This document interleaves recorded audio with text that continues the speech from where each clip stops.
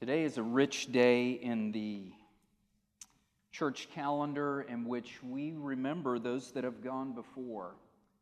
And these candles that are lit at the front of the table is a visible reminder that those that have gone before us are ever present with us in this moment. So All Saints' Day is a time where we remember.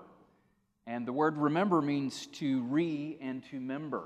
And as we remember those that have gone before us in the church and our lives, the saints, to some of us, are parents, grandparents, aunts, uncles that maybe prayed for us, prayed us into the kingdom, shared their faith with us. As we remember, we are remembered, that we are a part and we are members of the body of Christ.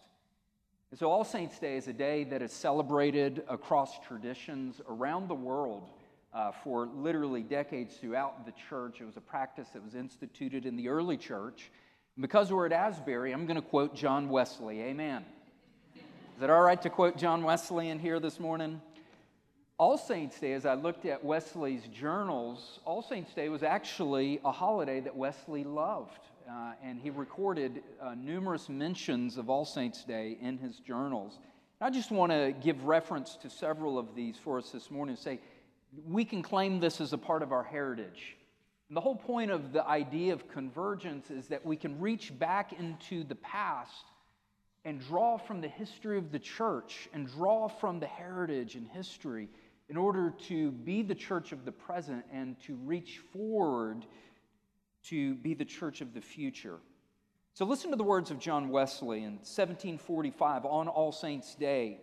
He said, "Being All Saints' Day, we had a solemn assembly at the chapel. As I cannot but observe, we have on this very day for several years. Surely, right and dear in the sight of the Lord is the death of his saints." 1767, Wesley said again, "Being All Saints' Day, a festival I dearly love, I could not but observe the admirable propriety which the collect, epistle, and gospel for the day are suited to each other." And so the collect in which he referred to came from the 1662 Book of Common Prayer. And I thought it appropriate to kind of open the sermon praying that same prayer that Wesley prayed on All Saints' Day for us here today. So let us bow our heads and let us pray the prayer that Wesley himself prayed several hundred years ago. Almighty God, who has knit together thine elect in one communion and fellowship, in the mystical body of thy Son, Jesus Christ our Lord, grant us grace so to follow thy blessed saints in all virtue and godly living, that we may come to those unspeakable joys which thou hast prepared for them, that unfeignedly love thee through Jesus Christ our Lord. Amen. Amen. I chose for today's text the Hebrews passage that we just heard. This is one of those passages that I think always reminds me that we belong to the large church, regardless of what tradition you're a part of, whether you're Methodist, Baptist, Pentecostal, Charismatic, Catholic, whatever your tradition, that the book of Hebrews reminds us that we are a part of this great company of saints. The writer of Hebrews uses the word the great cloud of witnesses.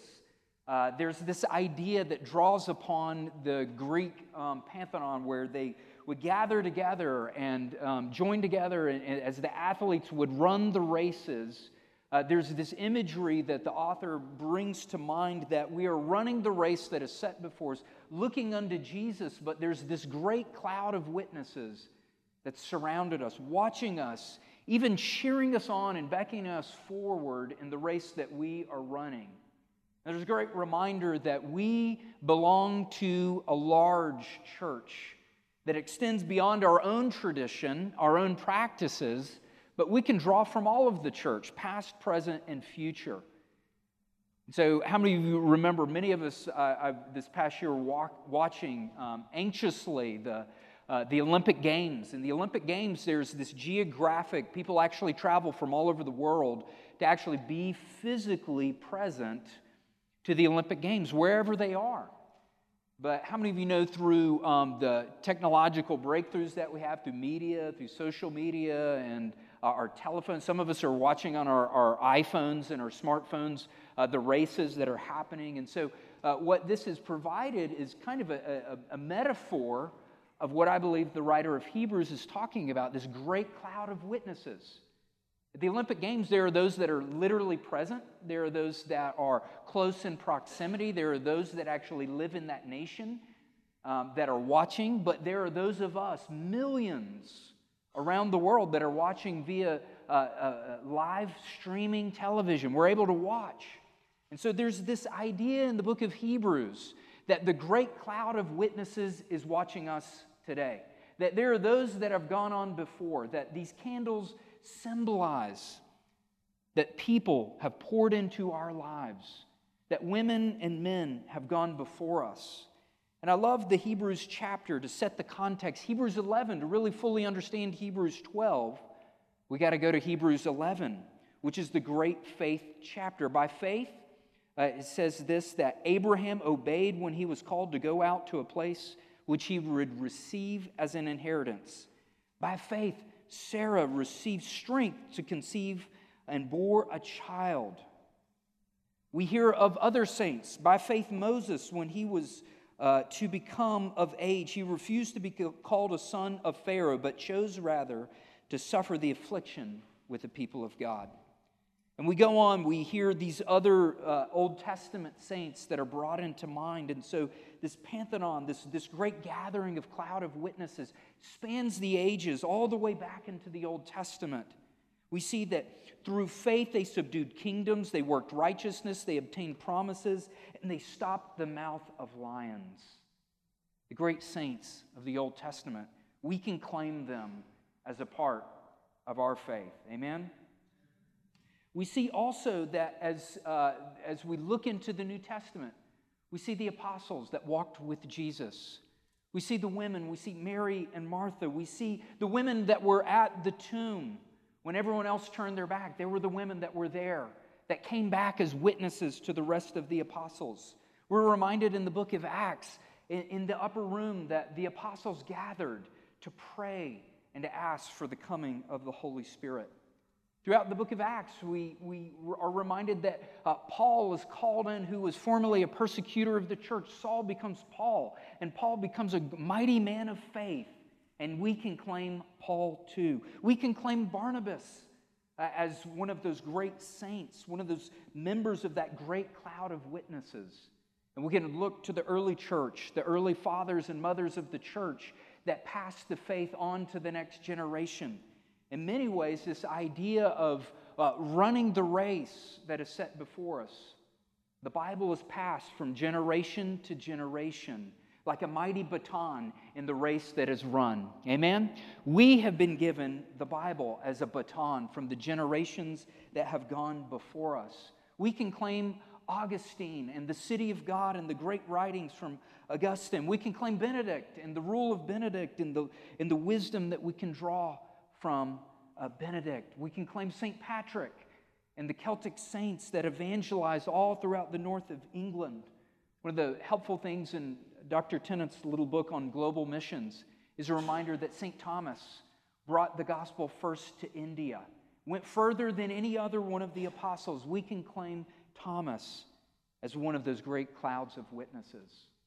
But as we get into the Reformation era, there were those that went before the Reformation. We can claim Wycliffe and Tyndale in their translations of the Bible to hand the Bible to ordinary women and men so that ordinary people could actually have access to the Scriptures and claim the Scriptures for ourselves. And so Robert Weber, who is the author of numerous books, coined the phrase ancient future, reminds us that we need to affirm our identity with all of God's people everywhere to recover from historic amnesia and discover our identity with the church. We belong to a great company of saints, he says. We can claim Augustine, Aquinas, Luther, Calvin. Yes, we can claim Calvin here at Asbury Seminary. We can claim Wesley, Moody as our ancestors. We belong to them and they to us.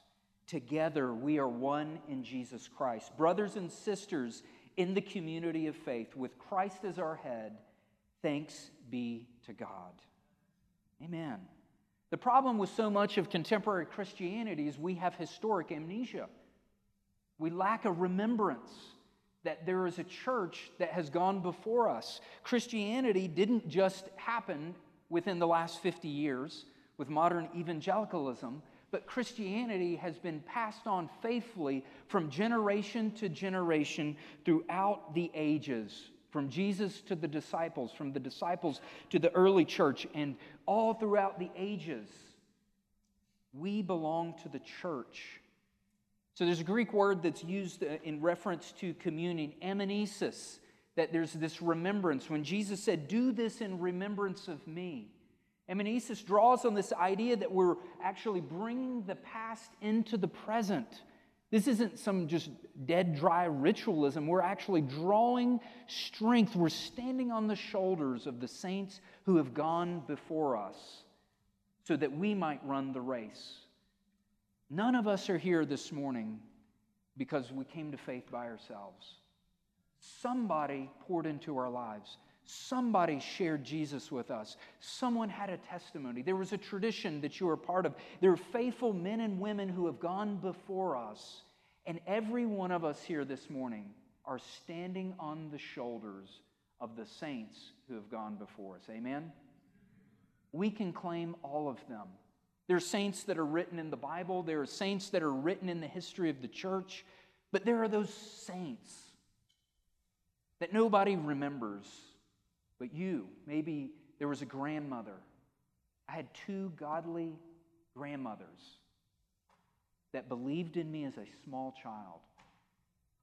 And I got a little crazy in my high school age. I don't know, maybe you did too. That's part of my testimony. That's part of my story. I got out there a little bit. But I had two grandmothers that prayed for me. And each of them said, "He's going to be a preacher one day." God's got his hand. I thought, these ladies are crazy. What in the world? Well, guess what? God got a hold of my life at the age of 19. I came to faith sitting on a rock at a lake in Knoxville, Tennessee. I accepted Jesus and I joined the Church Universal. And it was through the prayers of two godly grandmothers.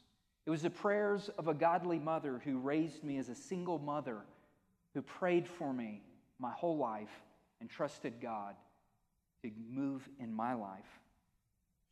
Who's that person in your life?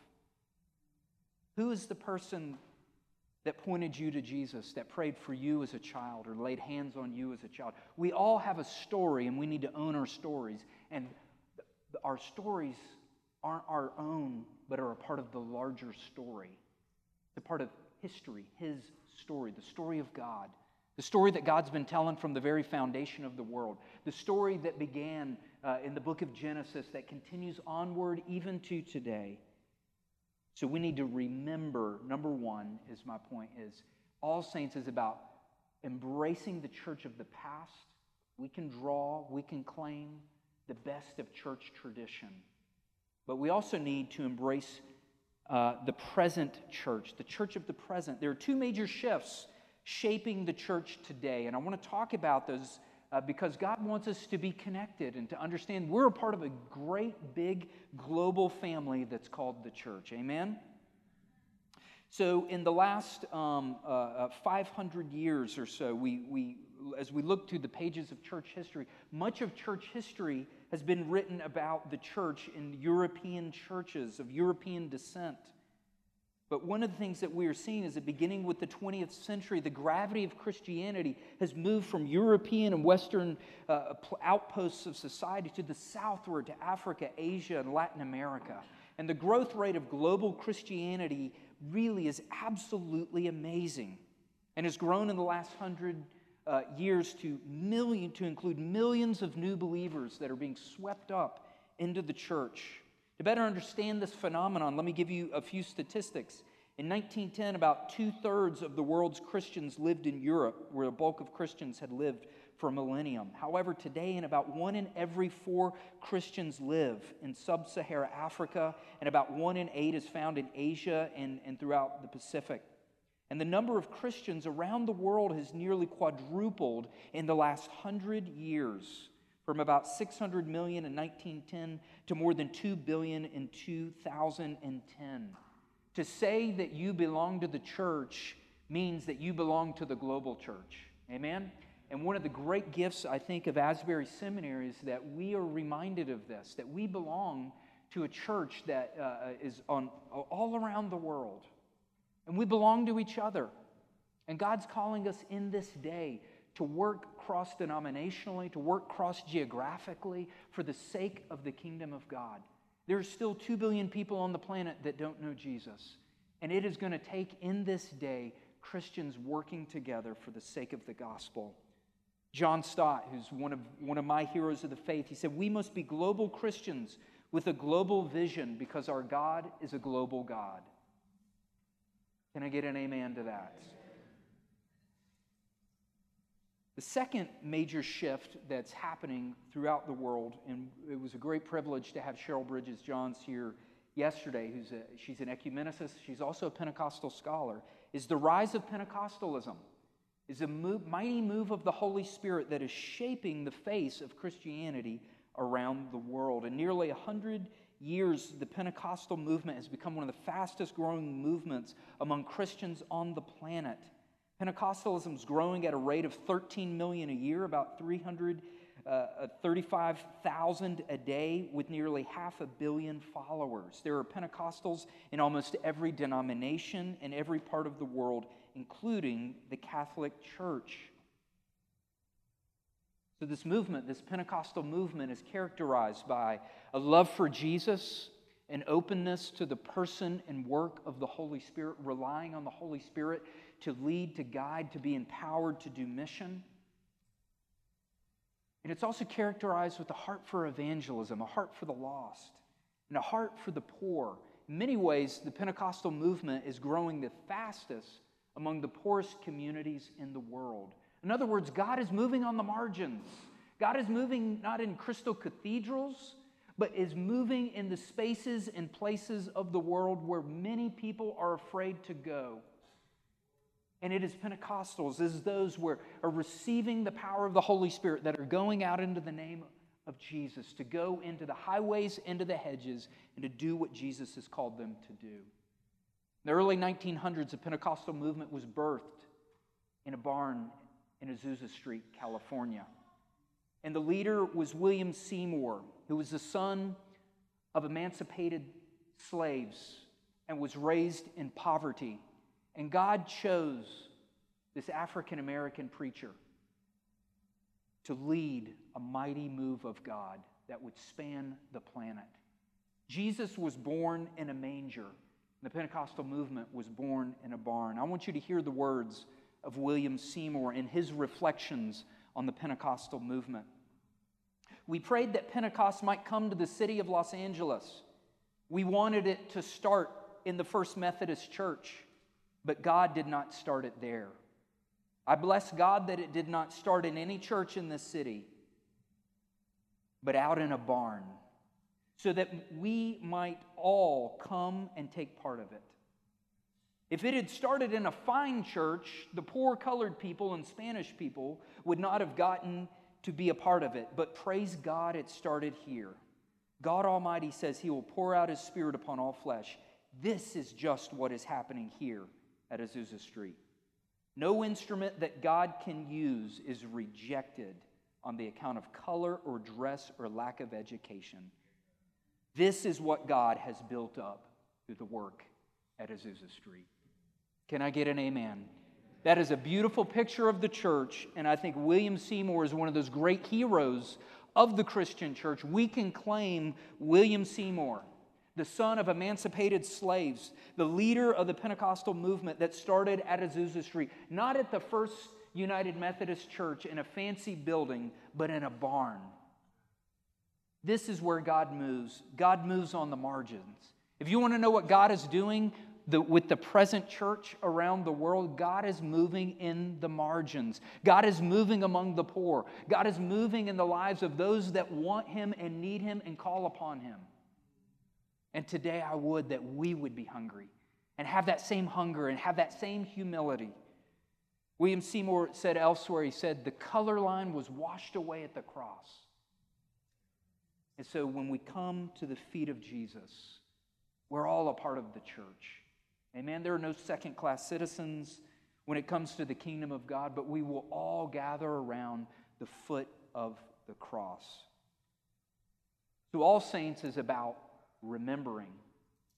It's about looking to church tradition. It's about looking to the great mothers and fathers of the church.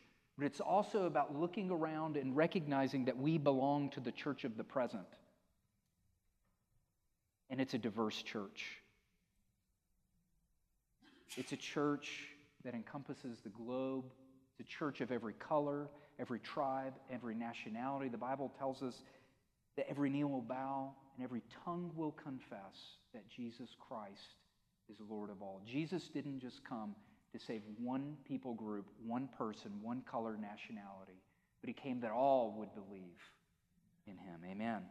So what about the church of the future? The church of the future, what will it look like? What will it look like? I want you to take just a moment to look around. Look at the person next to you and say, you are the church of the future. You are the church of the future.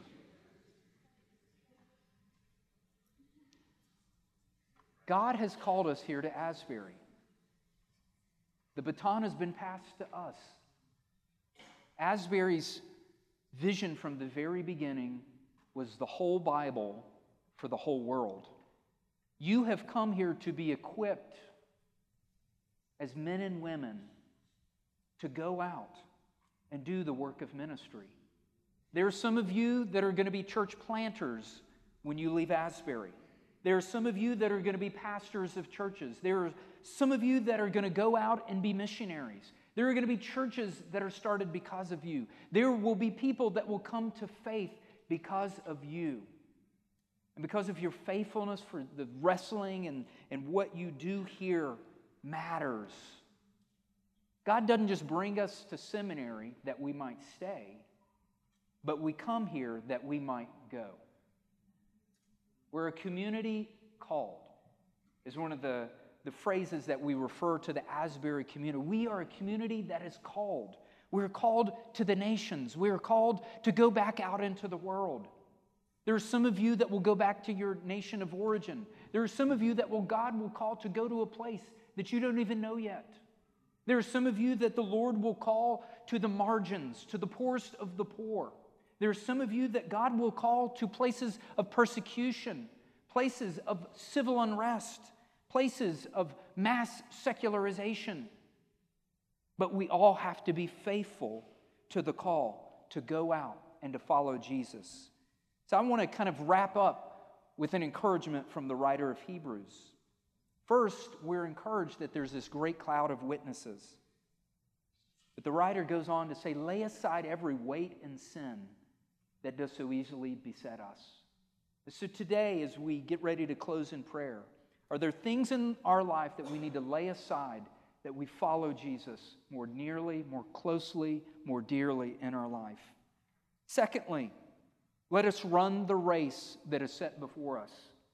There is a charge that has been given that we might run the race. There's a baton that has been passed down from generation to generation. It's the Holy Bible. It has been passed from the martyrs. This is a book that has been written with blood of the martyrs. Men and women have died for their faith that we might have access to this holy word, this sacred text that we can claim as the Holy Bible. So I want to encourage us to run the race. But lastly, we don't do it in our own strength and our own power, but we look unto Jesus, the author and the finisher of our faith. Amen? We lift up our eyes and we look unto Jesus who has gone before us. He is the one that calls us forward. He is the champion of our faith. I'm going to end with another Methodist ditty for you Methodist people. This is the Methodist Pocket Hymn Book from 1790 that Asbury helped compile to give to the Methodist circuit rider preachers. And we sing this hymn many times. This is a hymn that Charles Wesley wrote. A charge to keep have I, a God to glorify, a never-dying soul to save and fit it for the sky, to serve my present age, my calling to fulfill, and may it all my powers engage to do my Master's will. We have a charge this morning, brothers and sisters, that the saints have passed down to us. Those that have gone before us are looking down from heaven, and they're cheering us onward to move onward in faith. We're writing the new faith chapter with the lives that we're living. A charge to keep have I. We have a charge to see and to serve our present age. Let us pray.